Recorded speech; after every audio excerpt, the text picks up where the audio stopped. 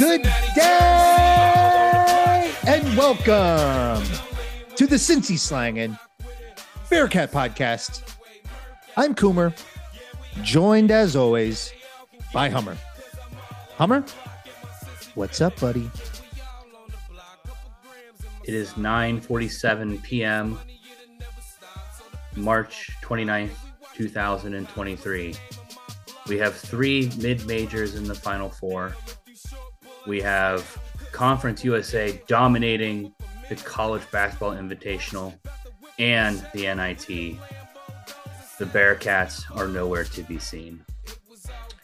The transfer portal seems to be empty for us, and Wes Miller is still wearing Ferragamos.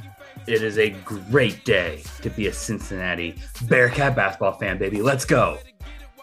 Indeed, it is. Quite the intro. It's almost yet Wes Miller still wears Ferragamos. Like, despite all of the bad happenings, despite the, in all honesty, it's been a fantastic NCAA tournament. Thoroughly entertaining. Surprises abound. Our bitter rival. Are you not picking up what I just threw down? You're not picking up what I just threw down. I'm sorry. I'm going to interrupt and throwing it back to you. There is a chance here that Conference USA runs the table on every postseason tournament this year. Conference USA could have a college, which basketball invitation, which no one cares about, NIT, which no one cares about, and a national championship, all from Conference USA. Best college basketball conference in the country. You said it first.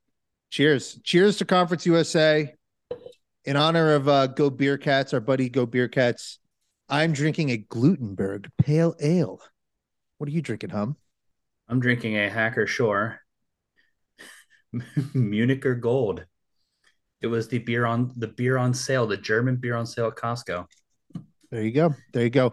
That's not sponsors of the pod. They're not sponsors. All right, Costco. These are not sponsors. They're not sponsors. You know who is kind of a sponsor? Not really sponsoring it, but a true partner in crime in terms of what we're doing here at Cincy Slangin', the Go Bearcats podcast with Brandon.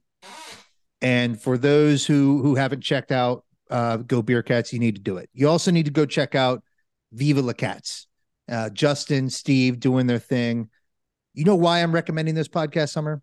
And trust me, we have never in the history of the show recommended other Bearcat podcasts. But those two podcasts have joined with us to start the Catskeller Social Club, which I must say, Hum, we're about 4 weeks in. It is firing on all cylinders.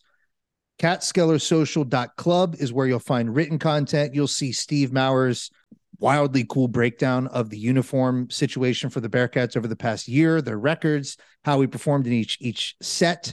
You'll read a piece by Chris Baines where he gets into how to actually evaluate this season, whether it was a success, whether it was a failure. How would you classify this past basketball season? You'll read me writing about or handing out awards through the prism of our favorite TV show, Succession. My point is, lots of creativity happening on that website. CatskellerSocial.club is popping off. We appreciate everyone's support, everyone who's following along. And I'd be remiss if I also didn't say, join that shitty ass Discord, my friends. The Discord is live. No, join the shitty Discord run by those other people. Let's make sure we get that right. The other people. Here's who these other people are. We're just a bunch of fans. We're out here. We're talking hoops. We're talking football. And frankly, we got no ties to the program except that we were students once. And that we've been lifelong fans. So can we ready to get into it? I'm ready to get into it. The last podcast we recorded was, I think I titled it along the lines of The Road to NIT Glory Continues. And at that point, the Bearcats were alive and well on their NIT journey to becoming a champion, to, you and I purchasing T-shirts. I got to be honest, we were one win away from me going and saying, fuck it, I'm getting the tattoo if we win this thing. To now, really? we can. You were that close for the content, my friend. For the content. But so now you were about to do it for the story. I was about to do it for the CSC. What I'll say now is we can go back to reality, which is caring very little about the outcomes of these NIT basketball games, because I've been saying it all along. What actually happened in those games was of little consequence in terms of long-term prospects, in terms of short-term prospects. These were additional games. They were opportunities to wash that horrible Houston defeat out of our mouth. And we did that. We defeated Virginia Tech. We defeated Hofstra, lost to Utah Valley at their place, rocking environment, very entertaining game. Just couldn't get over the hump. But now we can kind of move forward. Is there anything else that's really worth talking about from the NIT's perspective? I mean, let's take into account too that when you look at the prism, the NIT from the prism of where of me, the Bearcats fan, we got the first game at home, and we brought a rocking crowd. It shows to me that Bearcat fans still care. It doesn't matter if it's the NIT or not. We still care. We support this team. We're here. That's a good thing when it comes to recruits. Recruiting on the trail, they care. They don't want to play necessarily for empty gyms. Some people don't, at least. That's why you get guys who are over at Temple looking to come to Cincinnati, because you play at Temple. You're in the AAC. You're still in the AAC. You get a chance playing the Big 12 in front of a Big 12 crowd, the Cincinnati crowd. That being said, we voluntarily gave up 2 home games to make sure that our home court was getting resurfaced and fixed and ready in time for 1, graduation, and 2, the Big 12 photo ops come July. We played 2 of these games on the road, and they weren't exactly the friendliest crowds in terms of loudness, in terms of it. They were true road games, and we didn't necessarily disappoint. At least in one of them, Hofstra, we came out, we put a strong showing up against Hofstra. We did have our struggles. Utah Valley State, or Utah Valley, whatever the hell are they a state? Are they a town? I don't know. It doesn't matter. We didn't really show up against them. It was brick after brick after brick, but we were getting open looks after open looks after open looks. Sometimes the shots just aren't falling. That's what happened. It's fine. It's fair. Whatever. It's the NIT. It's a road game. I'm not. I'm at the end of the day. I can go, like you said. I can go back to not caring about the NIT because I didn't. Someone had to tell me that Utah Valley lost to UAB. I didn't watch it. Did you guys go out and watch it? No. If you did, good on you. If you did, you're like, Mitch from Canada watched it. I would also That's say fair. that, there's college basketball junkies out there. There's degenerates out there. We I couldn't welcome them. bet. Could I bet on it? I don't even think I was able to bet on this game. That's why I was like, can't even bet on this game. I watched it to take a look at what is going to likely be the number 1 transfer in the portal. Aziz. Aziz, my friend. That guy put on an absolute show. He inspired me to make one of probably the worst videos I've ever made, where it was a combination of Aziz haunting my nightmares, mixed with Slender Man. No, I don't think anybody understood it.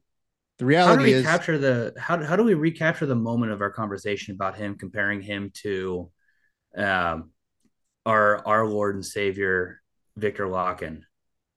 Is there a way to recapture the magic of where I say Viktor Lakhin he's good from a technical standpoint of in my, like, maybe knowing the game, but he's not the most athletic big. Whereas he's athletic. He can move. He can move quickly. He can get the ball from the elbow and drive into the hole with ease and make a move. Where I think that sometimes that's tougher for Vic.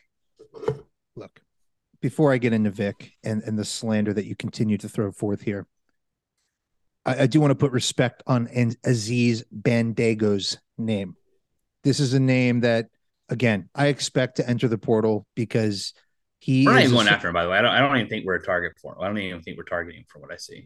He's out of our NIL league, my friend. This is, he's probably looking to follow Madsen to California, who did just accept that job, a bitter rival of his alma mater, Stanford, actually. But Bandago blocks shots, moves well. He terrorized Viktor Lakhin for 40 minutes and had Viktor Lakhin in his own head, missing an easy, 3-footer, 4-footer at the end of the game that would have kept the Bearcats in it and have, a puncher's chance of maybe pulling off the comeback. That's beside the point. I need you to relax with the Viktor Lakhin skepticism that you've been throwing forth to me personally in your phone calls and on this podcast. Is it skepticism? Feels like skepticism. It feels like skepticism. Yes. I think it's taking a look at Viktor Lakhin and what his skill set is and realizing that he is limited from an athleticism standpoint. He's not the most athletic big, and so he is, in fact, a true 5, where the modern game of basketball has moved to a person more along the lines of Trey Scott, who has the ability to play both the 4 and the 5, who is highly athletic. Okay, he's not Trey Scott athletic, but he's also 4 inches taller than Trey Scott, 3 inches taller than Trey Scott, longer wingspan, better rim protection. Would you rather have a Trey Scott profile or Viktor Lakhin on your squad right now? I know it's not an option. I know it's a very hypothetical, but I'm just given the profile of a player like Trey Scott, 4 inches shorter, more athletic, more agile, can play both the 4 and the 5, and can do them interchangeably versus someone who can only play the 5. That's their only position they can play, but he's not dominant when he does it. All right. This is an interesting conversation. Viktor Lakhin is 21 years old. He has at least 2 years of basketball left to play at the University of Cincinnati. He took an enormous leap this season. In my opinion, by far the biggest leap on this team. He went to double-digit points, 7-ish rebounds a game, rim protection that was consistent when he was on the court, a block rate that was 6th best in the American Athletic, 106th in the entire country. He's a very good rim protector. And again, he's doing this in his second year of playing college basketball. And so when I look at him and say, okay, 6'11", he's not some plodding Abdul Adu.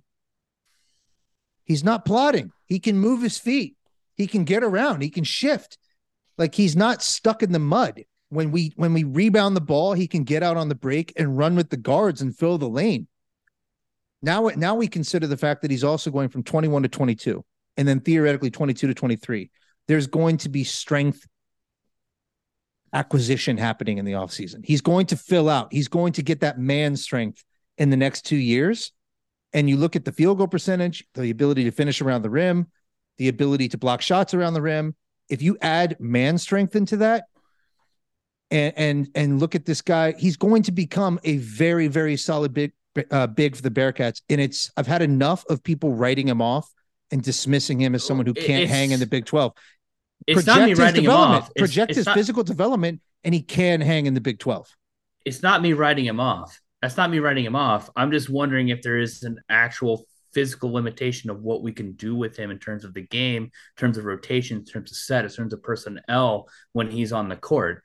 Is he a liability at a certain point? You say 106 in rim protection, but do we need even better than that? Right? Do we need someone who's better than that rim protection? Because we are moving into the best basketball conference in the league. But you bring up an interesting point when you talk about, he's 21 going to 22, right? How the leap he made this year. And there's one thing, and I'm just curious, we haven't been seeing any of the Monster Factory photos. What's going on there? Are we going to see the Monster Factory the way we needed to see it? Bring back the Monster Factory. Bring back the Monster Factory. I mean, I love Rayfelt. Glad he's here. This was not a season where you would look at the team, look at the results physically and say, yeah, we're one of the best physically conditioned teams in the country. That's not a way I would describe last year's team. And in terms of physical development year over year, I mean, there's guys you could point to on this roster and say, where is it? Me personally, I'm attributing it to individual effort, individual work ethic. There are guys like David DeJulius, who's clearly in the Monster Factory. There are guys like Odi Oguama, who's literally born and built for the Monster Factory. But then, and I would say Viktor Lakhin to an extent, made significant strides this year. He was like a baby deer his first year playing on the court. Less of a baby deer this year. And give him one more season, give him two more seasons. I mean, it's going to go up. It's going to ramp up significantly. So, yeah, I'd like to get back to a place in Bearcat basketball where we just overall the whole team, the essence of the team is Monster Factory and not just a few players. Well, I guess that leads. I'm not going to lead us into anything. I guess when we're talking about Viktor Lakhin, and when we talk about what's kind of needed, in my opinion, going into this off season, and I know we're definitely going to get into the transfer portal here. I'm thinking we need to add a not a big. We don't. I don't think we need a true center. We don't need another Viktor Lakhin. We need an athletic hybrid 4-5. We need a modern four. We need I agree. A Gary Clarkish type of I big. I don't even have to go as far as Gary Clark. I think describing Trey Scott would be the ideal fit on this basketball team.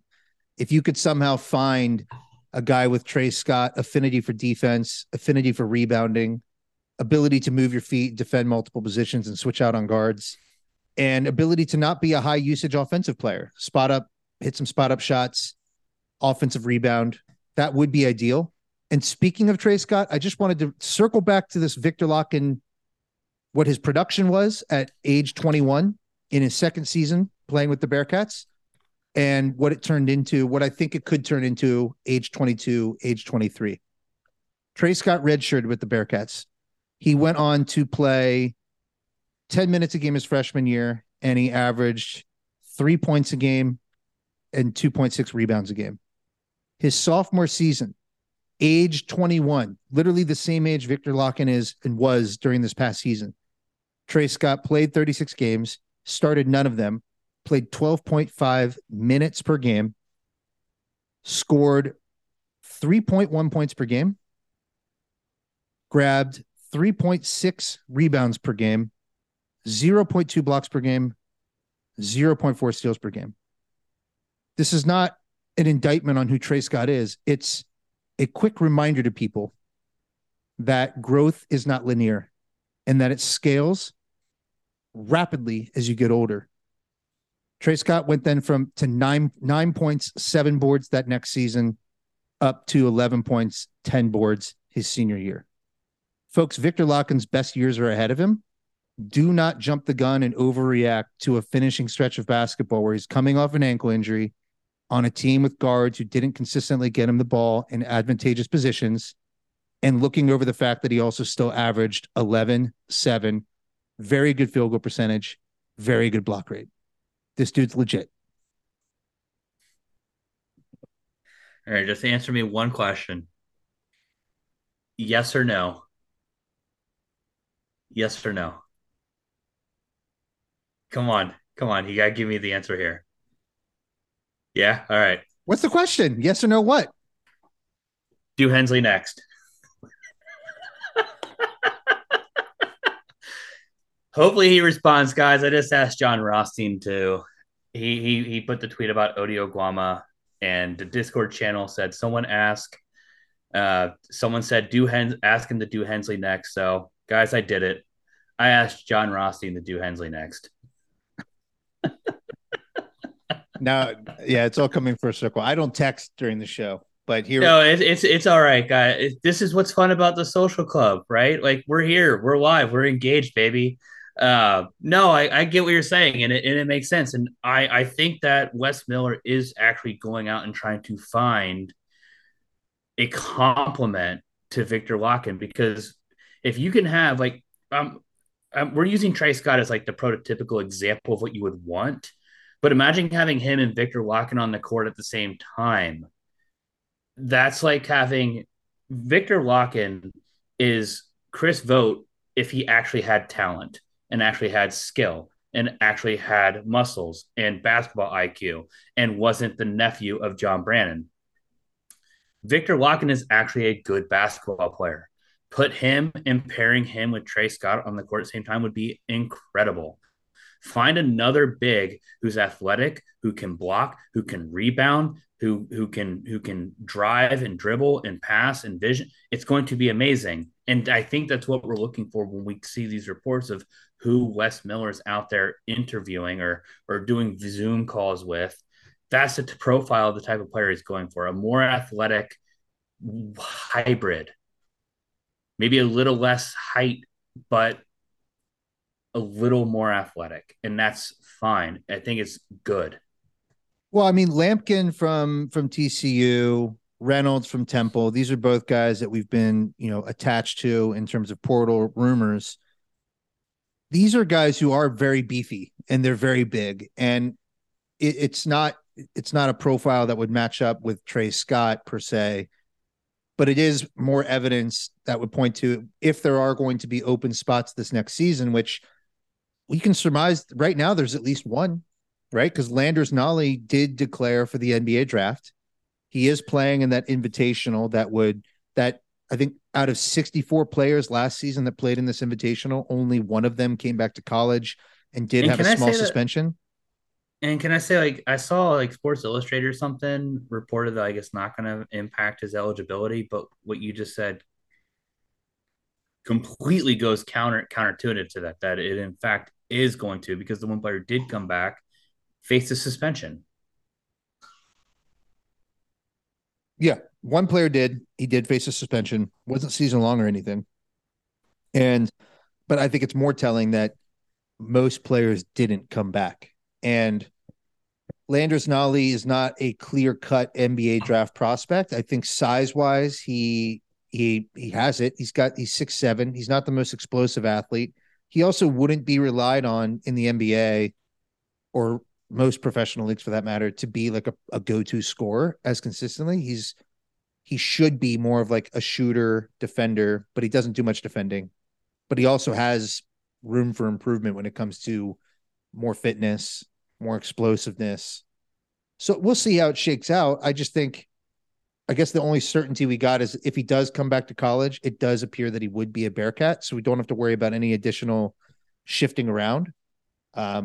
It's just it's a question mark as to whether or not he does come back. But with that being the only portal spot open, I am pleased that the names we're connected to in the portal at this point are big men, because going into the Big 12, that was a deficiency this season. With Viktor Lakhin going down, we basically had zero depth. We were relying overly reliant on Odi Oguama, and Kalua Zikbe was a massive disappointment in his 1 year with the Bearcats. We need to have much more depth in the first year with the Big 12. Yeah, I also think Landers. I don't think Landers coming back.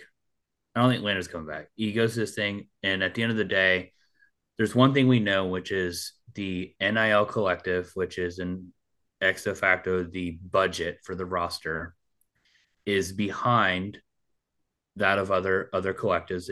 We have some catching up to do. Landers Nolley may not get drafted to the NBA after, probably won't, at least in my opinion. I wouldn't say he's a draft prospect for the NBA, but he probably could make more money playing in G League, playing overseas, playing somewhere other than college basketball at this point with the skill set that he possesses. I don't see him going to, one of a school, let's put it this way, a school with more resources than Cincinnati.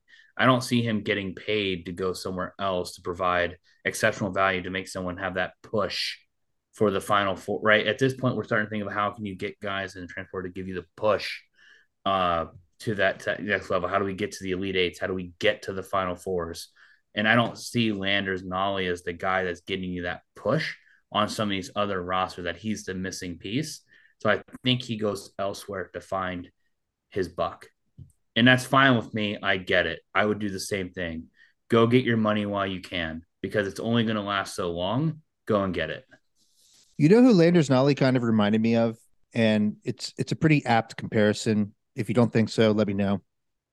But Johnny Juzang from UCLA Landers Nolley reminded me of him.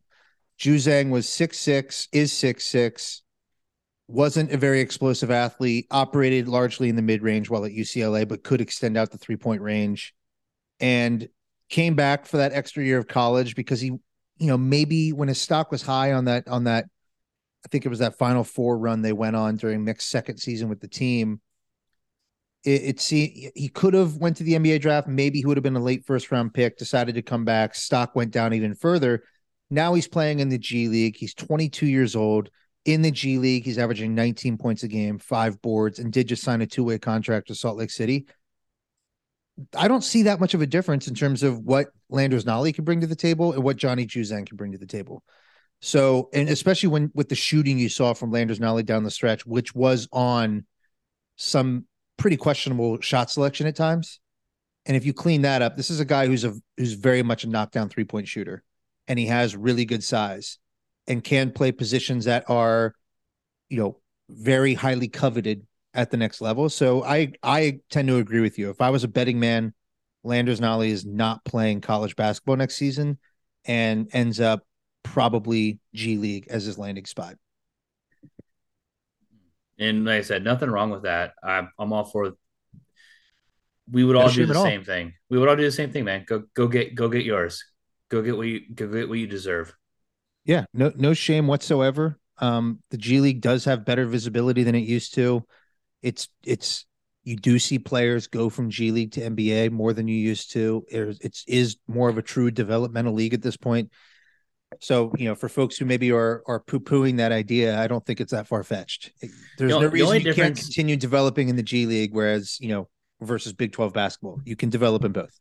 the only difference between G League and college basketball is that there is more talent in the G League because you can only play so many years in college basketball before you are forced to go to the G League.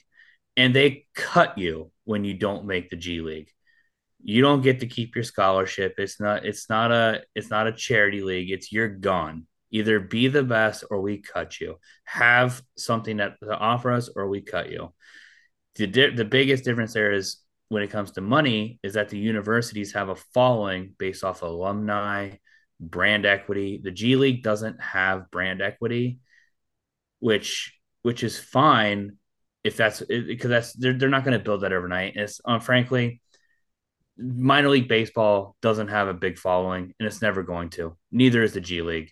The only reason NCAA basketball has a following is because of the brands that they built over years of being amateur basketball.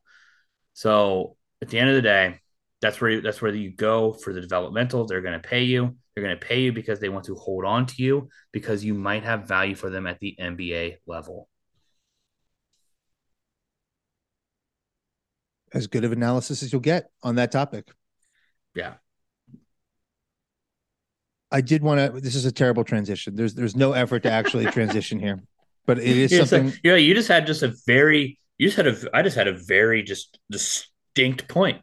There's Yeah, no way to soft transition. This is a hard stop. We're moving on to the next topic.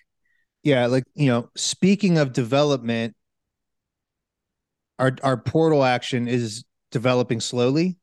So I ask, transfer portal and the lack of news. That news being Odio Guama returning and Landers Nolly departing, and we're attached to several players in the portal, but we're not really sure where their spots are coming from or if they're coming. Transfer portal. Panic or don't panic? Where are you at right now? I have turned the hot water to the middle or all the way up, if you would, maybe to panic. But I've also turned the cold water halfway up to make the water lukewarm here. I see this neither as great or good. I see this as the on one hand, not players not wanting to leave. Look at the logic that we have here. Look at the roster construction that we currently have. We've only lost three, four if you include Landers, right? So let's take that out for a second. But the three seniors we know that are leaving are already replaced. Day, Rayvon, and Jizzle, right? So if you're bringing that in, three freshmen and a JUCO transfer, everybody else staying, Ma knows he's probably not losing significant playing time handling the basketball. We don't have a senior leader dribbling the ball up the court, so he thinks that my playing time's safe. And Jeremiah Davenport, Cincinnati kid, he doesn't want. I doubt he wants to leave. He doesn't. I doubt he wants to go to California at this point in his basketball. I don't know. I'm just thinking from gut here, but my point is the way this roster is constructed, these players who are here still are going to see playing time because it's a necessity. There's no one leaving, right? If everybody stays, it's the roster basically remains the same. You have to have freshmen replace you. So you're saying to yourself, well, let these freshmen outplay me. But that's also saying to me that these guys love Wes Miller. They love playing for Wes Miller. They believe in Wes Miller's vision, and that gives me hope. But it also gives me fear because we've seen what they can do. But the biggest thing it gives me is we get to see what Wes Miller is truly made of as a coach next year because the control variables have stayed the same. Are you a good coach or are you not? We going to see improvement from players? Are we going to see you squeezing the best out of the talent that you have on the roster to improve over last year? Or are we going to slide? Are we going to see the same type of play? Are we going to see the same mistakes, the same terrible shot selection? So that part I think is like a positive is that we'll get to see Wes Miller and what his mettle is. On the flip side, if we see people depart, then we get to see what Wes Miller's right is really like on the recruiting trail. Are you actually an elite recruiter? It's an interesting thought. And I can see where you're trying to go with it. If just because, bringing back the same guys, most fans look at it like a losing proposition because most fans can't envision the experienced players on this team taking steps forward. And I, in many ways, am one of those people. I think some of it is there's physical limitations. I think that we've seen very almost impossible amounts of self-delusion with some of these players who just refuse to tweak how they play the game and adjust. And Jeremiah it's Davenport. and it's yeah, it's led them to being, as inefficient as they've ever been, their senior year. And that just shouldn't happen. I also think the problem with your theory is you bring back everybody, you add, two freshmen and a junior college transfer, and let's say, you fill Landers Nolly's By the way, spot. let's not just a junior college transfer. This is the number 4 ranked junior college transfer in the country, and we have had success historically with high rated junior college transfers. Yeah, and a lot of that was in the early 2000s or the 90s. Like, how relevant is that actually today? I have no idea. How Look what relevant? We'll find out. But we we have had will. success with it. We can't just write it off as some JUCO player coming here. No, like he's highly recruited. We've actually got to see him play at a higher level, higher than high school. We've got to Okay, see him actually play at a higher level. We get a little bit of what's out there, and it doesn't cost us a whole lot of equity. And we get him for we get him for 2 years. you're ignoring the fact that all of those guys you're bringing back and the ones you're adding to the fold are replacing a huge chunk of our offensive production. David DeJulius and Landers Nolly. Landers Nolly the second, that is. Sorry, Landers Nolly II hasn't been replaced yet. He's the guy that we're going to the portal to find. But we're likely going to be going after a big in that spot, We're not an finding offensive juggernaut. David DeJulius's production is theoretically being replaced by Day Day. I think I like the angle that next year shows and is a reflection of Wes Miller's coaching chops. But I think that losing to Julius and Nolly is too obvious of a built-in excuse to just accept bad results. And so for me, knowing you're moving into the Big 12, knowing that the level of competition is going up significantly, and I'm not just talking about talent, I'm talking about coaching. Like, the coaching we're going to see in the Big 12 is night and day. You've obviously Kelvin Sampson's coming along to the Big 12, who I think is a top 5 coach in America. You've also got Jerome Tang, who proved himself to be exactly what Kansas State thought they might be getting. He took Kansas State from being projected last in the Big 12 to making the Elite Eight in his first year on the back of incredibly creative coaching. You saw wildly cool out of timeout plays where they're running like screen passes similar to the Chiefs. You're seeing him run a fake dispute with his point guard that leads to an incredible alley-oop dunk to Keontae Johnson with less than a minute to go in the game to take a lead. This isn't Kansas anymore, Hummer, except it is. We're going to be playing fucking Kansas. You're also seeing that stuff in the NCAA tournament where this is the end of the line. This is survive and advance. This is do what you need to do. This is the craziest play that you've had all year. We've seen the Bearcats in history run plays like that. Granted, it was also what you would describe as a top 5 coach, if not of all time, top 10 coach of all time, and Bob Huggins calling the airmail against Duke. I mean, you're going to see that in the tournaments. And so great. I'm glad we're seeing that. The thing is, though, right now where the Bearcats program is and where Wes Miller picked it up is, he picked it up at rock. God, fuck you, John Rothstein. Fuck you. He picked it up at rock bottom. He picked it up as we just fired a coach after 2 years. The whole team was ready to transfer. You have to not only soothe over those players to get some of them to return, so you actually have a fucking roster put together that's not made of just, city transfers who knew they have no chance of winning, even in one of America's. I don't even know what you want to describe the American Athletic Conference in terms of mid majors. I would just Houston call it being the only good team in the American Athletic actually being Houston. By the end, it was just an incredibly depressing conference. That's how I would describe it. There was no buzz. Like you look at the American Athletic Tournament, there's no buzz. To that, and also having, and I said this on the last pod, you had an alumni base, not us, the alumni, the actual fans, the alumni base of former players against you because of false reporting. In that we had Eric Martin being the guy who everybody think it was going to be Eric Martin. So like there was so much going against him that yes, he's had to build this up. And we are not. It sucks, guys. Let's grip the reality here. Our NIL collective has just gotten started.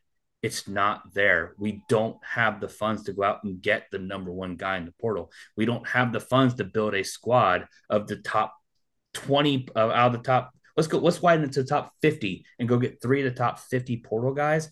We don't have the funds to go get 3 of them to build a roster to get us there. But what we do have at this point is a roster of veterans. We have a roster. Florida Atlantic University doesn't have a bunch of transfers. They have a bunch of guys who stuck together, a bunch of guys who know the culture, who've played together. This is where Wes Miller needs to shine. Be a coach. Get more out of your guys. Get these guys to outperform what their expectations are. Dan Hurley has been with UConn since 2018. It took him 3 years to get to the NCAA tournament. I'm not saying Wes Miller's bar is lowered because we're going to the Big 12. I'm saying it's the same as it's always been. I expect the tournament next year. We didn't make postseason his first year. We made the NIT this year. I expect NCAA tournament making next year. And I don't care that we're in the Big 12. I think that he's going to have experience on his back. He's going to he has his recruits and recruits coming in, and he's going to have a transfer, at least one. We can do it. What are you talking about with the experience thing? The team we just watched for the entire season had massive amounts of experience. And they grew throughout the year. They became a much better team between the beginning of the year and the end of the year. Hummer, this team at the end of the year is beating Arizona at the beginning of the year. This team at the beginning of the year is beating Northern Kentucky. They're not. Yeah, it is. We didn't beat one team of consequence all year. How can you possibly say that? We were a much better team at the end of the year than we were at the beginning. The same end of the year that featured a 16-point collapse at East Carolina? Yeah. The same end of the year that featured the same old beatdown by Houston? The same end of the year that featured us losing to Utah Valley? The only type of team we played at the end of the year that had equal or better KenPom or similar ratings to us? Hummer, we didn't beat anybody last year. And our team was full of experience. Mike Adams-Woods, 4 years. Jeremiah Davenport, 4 years. Landers Nolly, 5 years. David DeJulius, 4, 5. Like, this was an incredibly experienced team. Look, and they didn't cut it in the American Athletics. So how on earth would you expect it to cut it in the Big 12? Which to me What I just want to make sure we're doing is if Wes Miller is inclined to bring it back and run it back, except for a couple minor changes around the edges, a couple cosmetic changes, a new slab of paint, I don't want to hear a peep next season about talent, because these are choices. These are roster choices. We've said this all year long, though. This team wasn't really deficient on talent. And it wasn't good, though. It wasn't good enough. But it did so what, get if it wasn't better. Short on talent, what was it short on, Hummer? It did get better. Throughout the end of the year, we got better. We played better basketball. Now in stretches, rarely for full games. Let's rarely put for it together. We couldn't put three. We couldn't put 3 games together. Put it together for a whole season now. Let's go. Why can't we? What evidence do you have? Like, what? This is fantasy land. I don't even know what. How could you say that? We had shitty results the first year with the same core of guys. We had better results this year with the same core guys. The first year we had one. Do we even call Illinois an actual win? It was Coffey's first game back. Super rusty. Do we really call that a victory? You do call it a victory. You do call it a victory. I know it was hot shooting from 3, but it was a solid game. They defended well. Illinois did miss some shots, and they went on to play Arkansas incredibly close the next game. That was actually the best 2-game stretch of Wes Miller's tenure with UC. A 1-1 stretch where they beat Illinois and then lost to Arkansas by only a few points. We beat Illinois with Kofi coming off of a suspension, first game back. Play Arkansas close, but great. We played Xavier close. We lost. It happens. My point is we saw improvement with the way they played, moving the ball, less hero ball. We saw this team regress to hero ball against tight teams in close games, against good teams, Houston, the Memphises. Yes, did we have collapses against East Carolina? Sure. Welcome. This isn't a great team. Next year's, that's all I'm saying. The hope I have. I don't know what you're saying, Hummer. You keep telling me that it wasn't a great team this season. But we saw improvement. All we saw was improvement.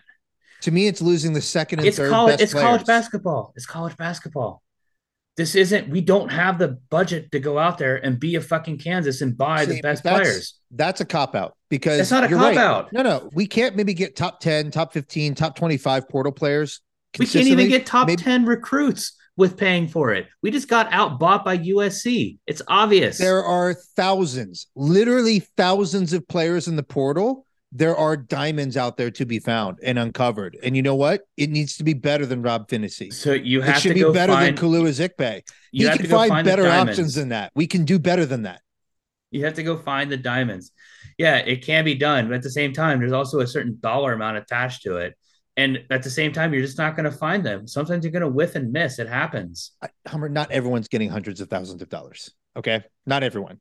This isn't doom and gloom. I think the way Wes Miller's contract is set up is to give him time and a runway. And I'm fine with it, because at the end of the day, the way UC is going to win is not by going to the portal and cutting 5 guys every year to find 5 new guys. It's going to be bringing in 3 guys with multiple years, finding a couple guys to fill gaps, maybe for a year or 2, but then you're going to bring in 3 new guys and keep building and having a roster of talent.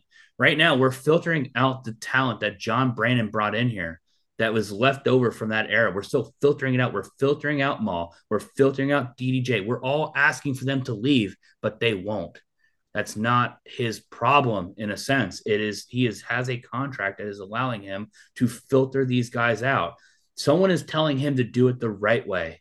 He is getting permission from the administration to do it. I'm going to put quotations on this when I say the right way, because our view of the right way is to just say, go, leave, push them out. Go get portal guys to replace 4 guys on the roster. Here's where that argument completely falls apart, because what you're saying is bullshit. Okay? He does have a runway, but when I watch him recruit and when I watch him fill our roster spots, this last season, he didn't fill it with young talent that he would develop over multiple seasons. He filled it with Kalua Zikpe, a 1-year flyer who was meant to offer immediate front court help. He filled it with Rob Finney, a 1-year flyer from Indiana who averaged 5 points a game, 2 assists, and shot 30% from the field because he wanted immediate defensive help on the wing. He filled it with Landers Nolly, who is a big time portal get, by the way. I might have was a big time portal get and not meant to be some like long term investment. This was a 1 year flyer who was meant to help him win games right away and compete for the tournament. And now this season, and over the past 2 years, we've seen him recruit for Isaiah Collier, who's not meant to be some long term investment. That is the guy who was dominating the McDonald's All American game until missing 2 free throws late to lose the game. Shout out to Isaiah Collier. He's awesome. That was meant to be a 1 year investment to get us right back in the national conversation. And I might also have that recruiting Flory Badunga, that's also not a long-term project. This is a top 3, top 2 player in the 2024 class who could potentially reclassify. But if he doesn't, this is still another guy who would be flirting with one and done basketball. None of that, Hummer. None of that is long-term rebuild or slow build. All of that is yeah. You ready? You ready for this? You ready for this? You ready for this mastery? You named 3 guys who will not be on the roster next year. Right? All 3 of those guys have been replaced with long-term people. Stopgap filled. Dude, he's strategizing with you don't give 5 freshmen, you don't go and recruit 5 freshmen in a year. You stagger them. That way you get experience built up into the roster. So now you have Reed, Skillings. Next year you have Jizzle and you have Rayvon. Then you have Day Day, who has 2 years. Boom, you're layering the experience. Then the following year, you have 4 to 5 guys leaving this roster to fill with what? 2 freshmen, 3 transfers, 3 freshmen, 2 transfers. Dude, it's there. It's there.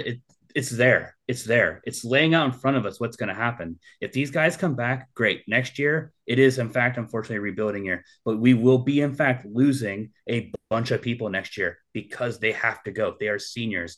We will be replacing them with more freshmen, with more transfers, and on top of that, having at this point, that'll be a junior Skillings, who we hope has a massive jump next year because he had a great freshman year. Sophomore Maybe Skillings. He's a sophomore that I'm talking about. I'm talking about the year after. I'm sorry. The year after we lose all 4. Okay. I think you're talking about the year after the year that you went from literally minutes ago describing as, hey, these guys have more experience. This is where really going to be a measure of Wes Miller's coaching abilities. We're going to be even better. And now you're literally calling it a tanking year so that we can clear the roster spots. I'm not calling it a tanking year. I'm not calling it a tanking year. I'm calling it we get to see, can Wes Miller actually coach? Can he get more out of these players? Can we see better basketball against better talent? Are we going to win more games? Absolutely not. It's about playing better basketball. And you and I know that we can see that. We can see if these guys are playing better basketball against better talent. That's not. We can see if they're making better shot selection, if they're rebounding better. They still might lose to a Kansas. They still might lose to a Kansas State. But at the end of the day, we can see if they're playing better basketball. But point is, you're not going to, you're saying like, oh, can he recruit? Can he do this? It's like, all right, what are we going to do? Bring in 5 freshmen this year? I've been relatively hard on Wes this year. And I think you're almost doing it backwards. Like seeing if Wes Miller can coach. I'm saying I am relatively hard on him, but you going for like, I look at it like if we want to evaluate his coaching with the talent is currently constructed, it should have been during a 2022-2023 season when we were playing against the American Athletic, when we did have a good number of chances to actually pull off victories against teams with equal or better talent. And we did none of that. In fact, as I've said before, we had more notable, terrible losses than notable wins, which was 0. Okay. And yet you're expecting him to lose Landers and David DeJulius, take the competition level up multiple pegs, and now we're going to evaluate whether he can coach or not. Next season, if he's running back the same team, I know what's going to happen. I think we're past the point. Of, in my mind, I guess I'm saying it because we're past the point of there are no excuses in terms of. There are plenty of excuses. No. The excuses are gone. You are no longer picking up the program from the bottom of its worst day in history or whatever the fuck John Rousing called it. We're past that point. It's done. You've had 2 years. This is the third year of you instituting your program and your values and your system. It's here. Show us what you can do with it, with the players that you have. Like, upset someone, give us some upsets, win some good games. Are we going to win the Big 12? No. No, no chance in hell. But win some big games. Give us some good stuff to hang our hats on. But at the end of the day, I think he's actually building a program. I think it's being built. And what's annoying me, and you're asking why I'm upset, and it wasn't just the Reds fan stuff. It's that it's basically almost like there's an expectation that next year needs to be Final Four quality, Final Four runness from the fan base. Like, get rid of these 5 players and we'll just bring in these people and we'll be Final Four ready. That's not how it fucking works. And it's not how it works. Even in the age of NIL, that's not how it works, especially at UC, because we know for a fact we're behind the ball in NIL. We're not competing with the top 10 programs in NIL. We're not probably not top 25. Fact. Yeah, we're not in the top 25. We're not even competing with the top 25 programs. But we're literally lagging behind our own personal expectations. Yes. That's my whole point. So NIL, take it out. We are still playing the game the way you do old school, which is we should be playing Moneyball. We have to be playing Moneyball, where you are finding better gets. You're doing better Moneyball scouting. Is called recruiting. Right. And that's hopefully what he's doing. We haven't seen it yet. We haven't had the chance to see if his recruits are panning out. We saw flashes from Skillings. We don't know about Reed, and stop writing Reed off. I heard people saying they want to read the transfer. Get the hell out of here. He's a freshman. That goes back to the same thing I'm saying about Viktor Lakhin. Look, folks, stop it with the immediate results, especially with young players. Let these guys develop. And thank you. Frankly, one of the few joys you can still get out of college sports is actually watching a guy come to your university, stay for 4 years, watching that natural progression where they take these incremental leaps, first year, second year. And then, like we said with Trey Scott, all of a sudden light bulbs are going on and the guys are becoming all conference players and leading you to 25 victories and an NCAA tournament berth.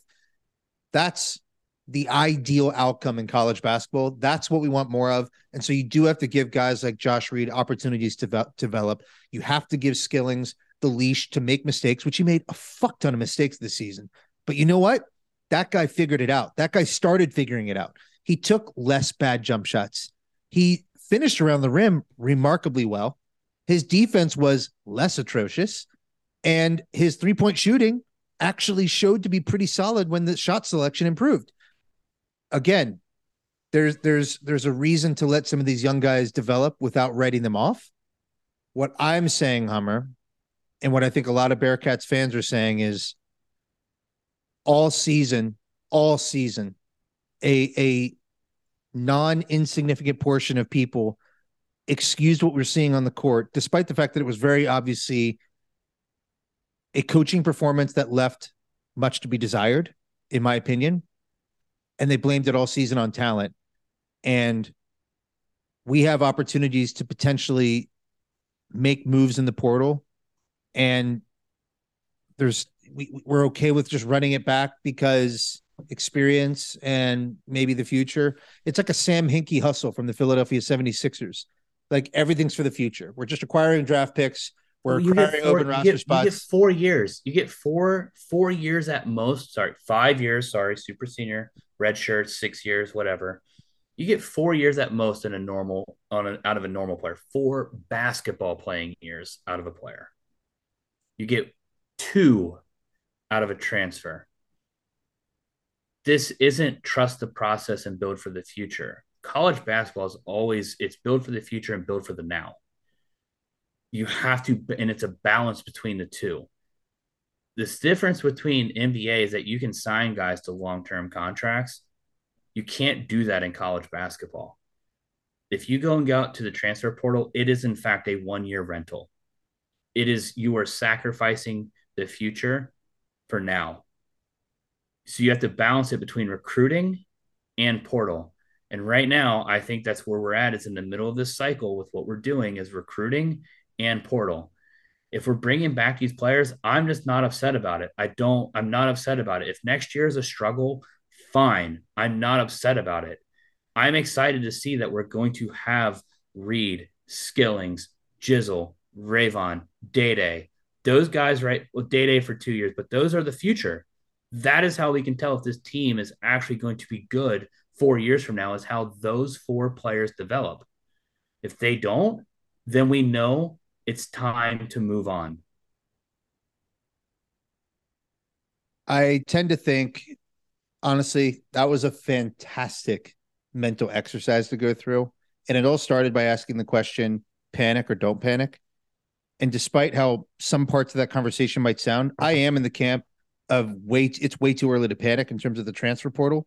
And I think when you look around and see how many portal guys are showing up with Cincinnati as having interest, I do think there could be an element to this of, let me see what I can actually land before we make any definitive I agree choices with here. that. I don't And know. like, some people don't like the feeling of, air quotes, running guys off. I would say that there's several guys on this team who've played 4 years at Cincinnati. Like, they've had great experiences here. We should have honored them on senior night. We didn't. If It's Wes Miller's not. not It's doing it their that way, he decision. It's might be doing college, it. man. It's He might college. be he might be doing it the way where you just recruit over the top of them and then force the issue after that. So I don't know. It's that much prettier. It's still an ugly game, but I think if you want a coach who's going to win at the highest level in Division I college basketball, those guys are cutthroat. They really are. They're cutthroat.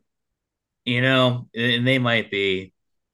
But here's one thing that uh, I'd like to just see us do it in a way that allows us to sustain it year over year and not have 4 or 5 transfers every year.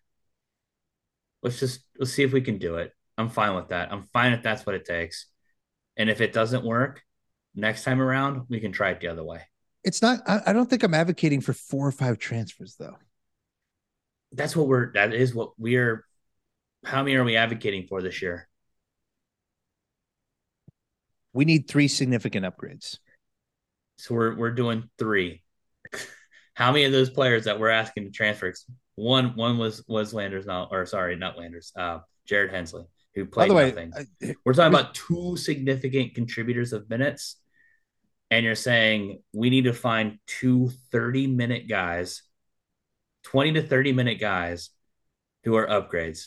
there's thousands of players in the portal, and if there is a position on the team that we have the ability And we are to, the 56th best team according to KenPom, and we do not have a top 25 budget to go out and get them. 2 hot takes. A, Landers Nolly isn't going to be that hard to replace through either probably a combination of, mostly through Daniel Skilling's development. And then I B, think Day gonna. My hot take is Day gonna replace him. Day production will replace him. I like that. B, any KenPom movement in the rankings after the conclusion of conference championship weekend doesn't matter, and you shouldn't look at it, and you shouldn't pay attention to it. Doesn't matter. It really doesn't matter. But that's my hot take. Day. We have replacement for some production on the roster already. I'm worn out. I'm tired. That was fun. I'm psyched about this season. Can we get to November already? Hummer, we'll come back with some more content in the near future. We're going to be having the councilman, Mr. Barnett, back on the podcast soon to talk through some football. The man was basically live discording practice in the Catskiller Social Club, which was, to me, like a top 2 performance so far in the Discord. It's probably top 1. It was a remarkable effort. Shout out to the councilman. We'll be getting him back on the podcast soon. I am openly efforting Justin Williams. He doesn't know it yet, but I am efforting Justin Williams, and that text is coming shortly. Besides that, any final thoughts?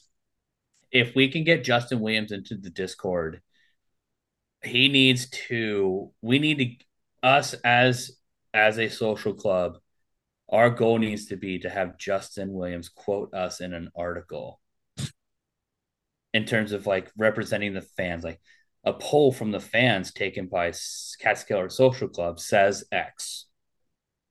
I like that. I like that a lot. Look, Let's leave it there, buddy. let's go Bearcats. I'm seriously actually super psyched about November for next year. I'm not going to wish this year away, but god damn it, I'm excited about Bearcat basketball. I love thinking and arguing and talking and hooping Bearcats basketball so much. Cheers, buddy.